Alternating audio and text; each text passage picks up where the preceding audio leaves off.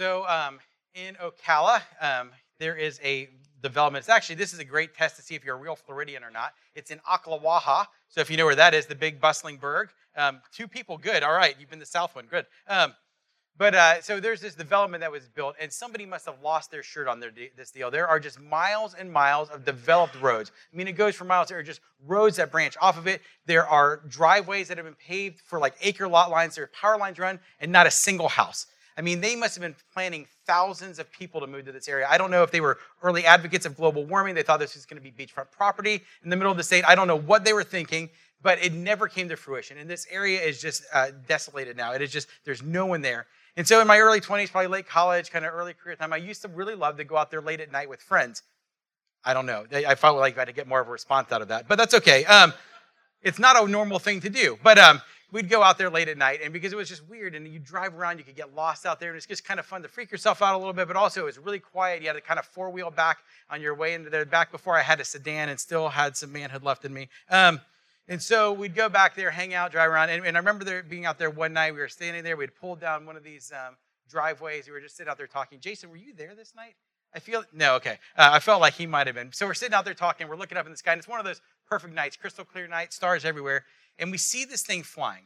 Now, the rational side of me knows that Ocala National Forest, it's a bombing range. MacDill Air Force Base isn't far away. There are experimental aircraft all around. But it's the middle of the night. We're out in the middle of nowhere. And it just starts freaking us out because it's like it's there. And then all of a sudden it flies to one end of the sky and stops. And it goes like vertical faster than anything should and goes back to the other side. And so we're already a little bit freaking out. Now, we'd probably watched too much X-Files around then. That was like Stranger Things for you who are a little bit younger. And so all of these things were kind of already working in our mind. But we just kind of decided, no, we're going to be cool. We're going to stay here and hang out.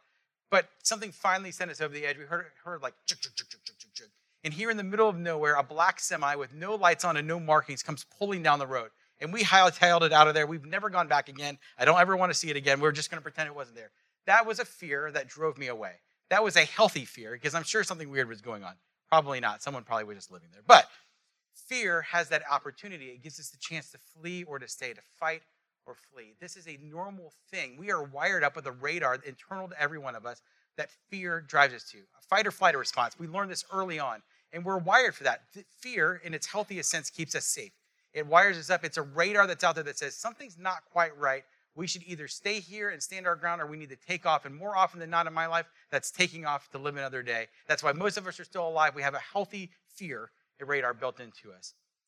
Today, we're going to spend some time with a group of people who experienced something unexpected, something that caused them the fear. In fact, the story says they were terrified.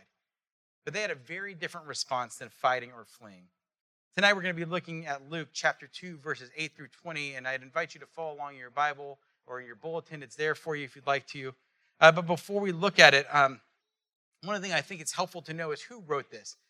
This account of the birth narrative of Jesus and these shepherds was written by Luke. And Luke was a physician. He is a historian. He is a detailed guy.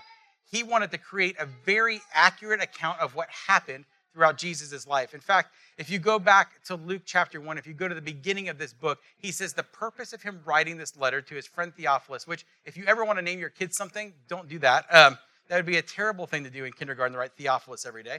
But he says he's going to write this letter to him so that he could be certain of the teaching that they've had that it was true.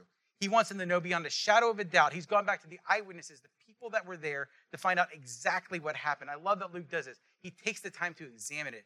He is a detail person. He is a clarity person. He is a history person. And he wants us to have an exact account.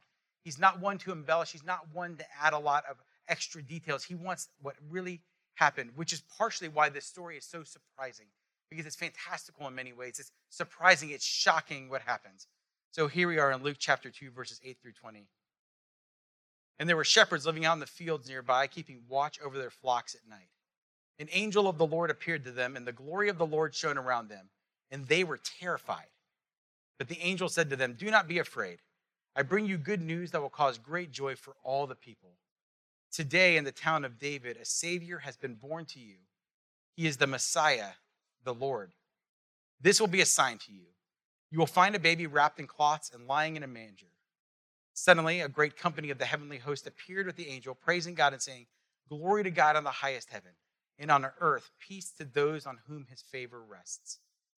When the angels had left them and gone into heaven, the shepherds said to one another, "Let's go to Bethlehem and see this thing that has happened, which the Lord has told us about."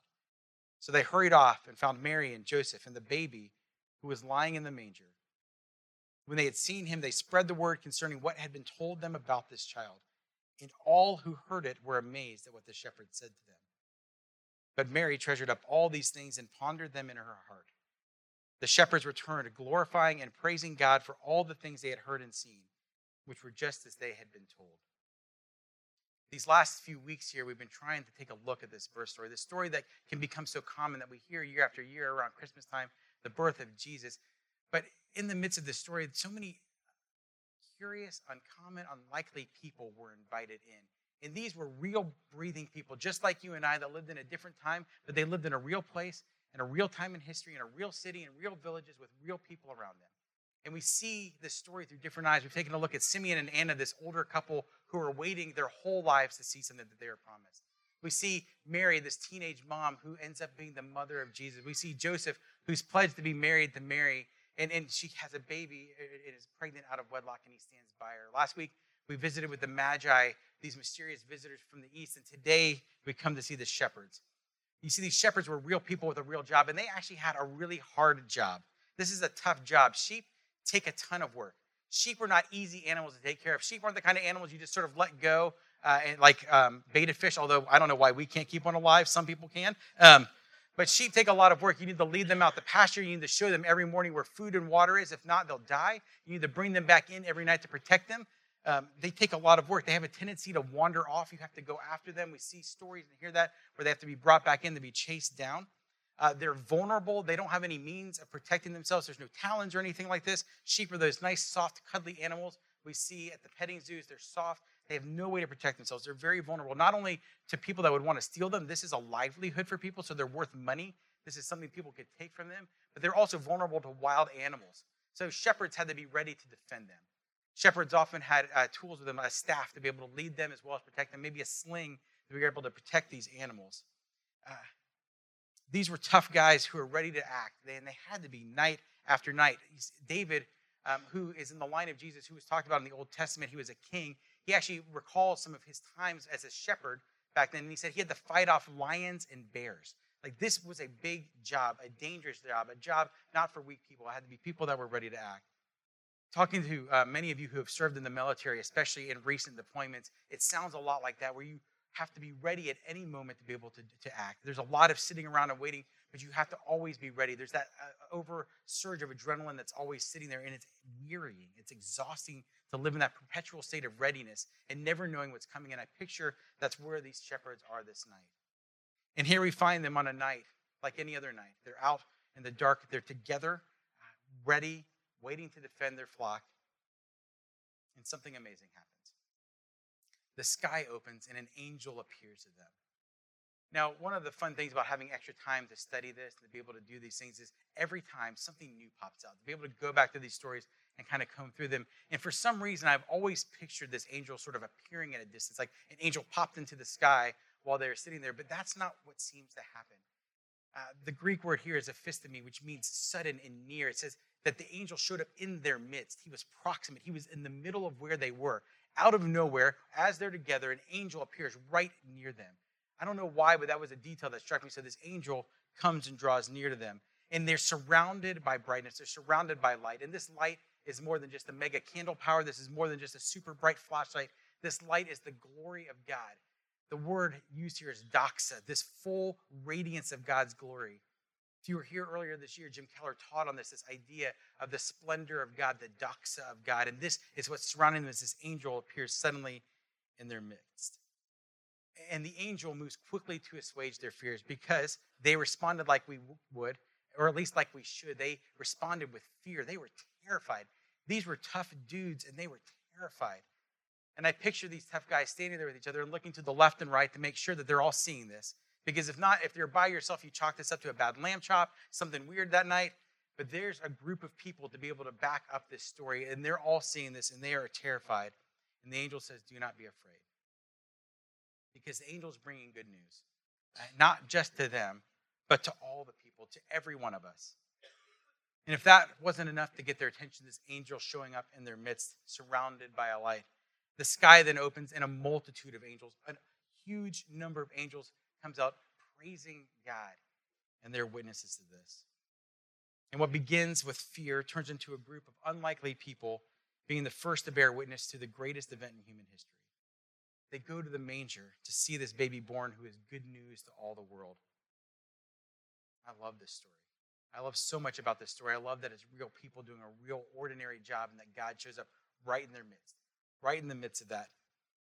And there's some really good news that God chose shepherds to do this. And we're going to look at that tonight. I want to tell you a couple of reasons that it's good news that the shepherds were chosen, why it's good news for us today. First is this. In this time, shepherds were considered unclean. The idea of uncleanness is something we don't know much about, but this was a really important part of Jewish life. The division between clean and unclean was fundamental for Israelites. They were commanded by the law to be physically clean, to be ritually and ceremonially clean, having commanded by the law to offer the right sacrifices and been through the correct ceremonies to become clean once they became unclean. And they needed to be morally clean as well. When people or things became unclean, they had to be washed to be considered clean again. And this usually involved a sacrifice of some sort. Oftentimes it would have been a lamb or a sheep, just like the animals these shepherds were watched day after day after day. The shepherds were considered unclean because they had daily contact with carcasses of animals and came into contact, however incidental, with all sorts of unclean animals. You see, common unclean animals of the time would have included spiders, flies, bugs, rats, mice, things that you would encounter when you're living outside shepherding herds of sheep around.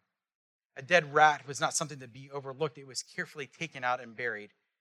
It's a distinction that we don't think much about today, but this was strongly enforced in those days. And it had solid medical reasoning behind it in the days before refrigeration and the days before pest control.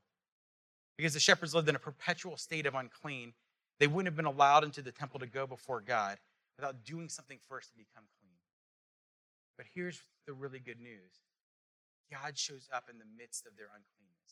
It doesn't say that God waited for them to go sacrifice an animal before the angel appears to them. It doesn't say they had to go do anything. It says while they were out in the fields, an angel appeared before them and brought to them this good news. And he invited them to enter into the true temple of God, this manger where baby Jesus was waiting for them. It's incredible news that he walks right into the midst of it. And tonight, some of you may be here feeling unclean. Maybe it's the things you've done. Maybe it's the things you're doing. Maybe it's the things that have been done to you. I want to let you know the good news is this. God is not waiting for you to clean yourself up. God walks right into the midst of whatever is going on in your life and invites you in. That's good news indeed. Second piece of good news is this. In the first century, it seems also that shepherds, specifically hireling shepherds, people that were paid to watch over another flock of sheep, they had a rather unsavory reputation. Earlier on in history, shepherds seemed to have a good reputation. It was an upstanding job. It was a job that many of the founding fathers of Israel had. But times have changed and reputations have shifted. Jeremiah, who is a historian then, cites rabbinic sources to the effect that most of the time, shepherds were considered dishonest and thieving. They led their herds onto other people's land and pilfered the produce of the land. Because they were often months at a time without supervision, they were often accused of stealing some of the increase of the flock. Consequently, the pious were warned not to buy wool, milk, or kids from shepherds on the assumption that it was stolen property. Shepherds were not allowed to fulfill a judicial office or be admitted in court as witnesses. They were not viewed as trustworthy to be even witnesses in court. An ancient commentary on Psalm 23:2 reads, "There is no more disreputable occupation than that of a shepherd." Philo, who was a Hellenistic Jewish philosopher at Alexandria who studied and wrote around the time of Jesus, he wrote about looking after sheep and goats. He said, "Such pursuits are held mean and inglorious." Shepherds were unsavory characters at this time. They were not viewed upon highly. But God meets them in the midst of their poor reputation, and he includes them as the people he would later be seen. You see, later on in life, this baby Jesus that's sitting there in the manger that they get to witness, later on, one of the things he's accused of, and it's one of my favorite things he's ever called, is friend of sinners. Because he spent so much time with the brokenhearted. He spent so much time with the downtrodden. He spent so much time with those that seemed so far away from the teachings of the day that he was accused of being one of them. But one of the incredible things about Jesus is he was never marred by that. he would always be able to go in no matter where it was, and people became clean because of him. People's reputations were changed because of him. He was never sullied by it. He was perfect. He was this incredible man of God. He was God himself in this world, and he invited people in, and he invited sinners in, and he invited us in. Maybe you're here today and you think that God wouldn't want to be seen with someone like you. Maybe you think he wouldn't want to hang out at the kinds of places you go to. Or maybe he wouldn't even want to sit next to you because of the reputation you have or the things that you're into. Maybe you just feel so outside of all this because you're here, because it's family night and you need to be here. And it just feels so isolating that God would never want to have anything to do with you. I want you to know that Jesus loves the broken and those with bad reputation. Who is the friend of sinners. You're in good company. You're actually the reason he came. He's the reason we celebrate tonight. The third good piece of news in the midst of this story of why God came to the shepherds is this. Shepherds were common like us. Shepherds were common and God made them uncommon. Most of us live pretty ordinary lives. We get up and we go to work and we come home. We have good days. We have bad days. We go to work. We take care of our families and we do this day after day after day. And these shepherds were no different. They got up. They took the sheep out. They came home, they defended the sheep. Some days they came home with all the sheep, and that was probably a good day. Some days they didn't come home with all the sheep. That probably wasn't as good of a day. And they did this day after day after day. They got up and they did their work. They were common. They weren't the religious elite. They weren't those set apart to spend time studying God. They weren't the ones who would have been most expected to be the first viewers, the first hearers of this incredible message.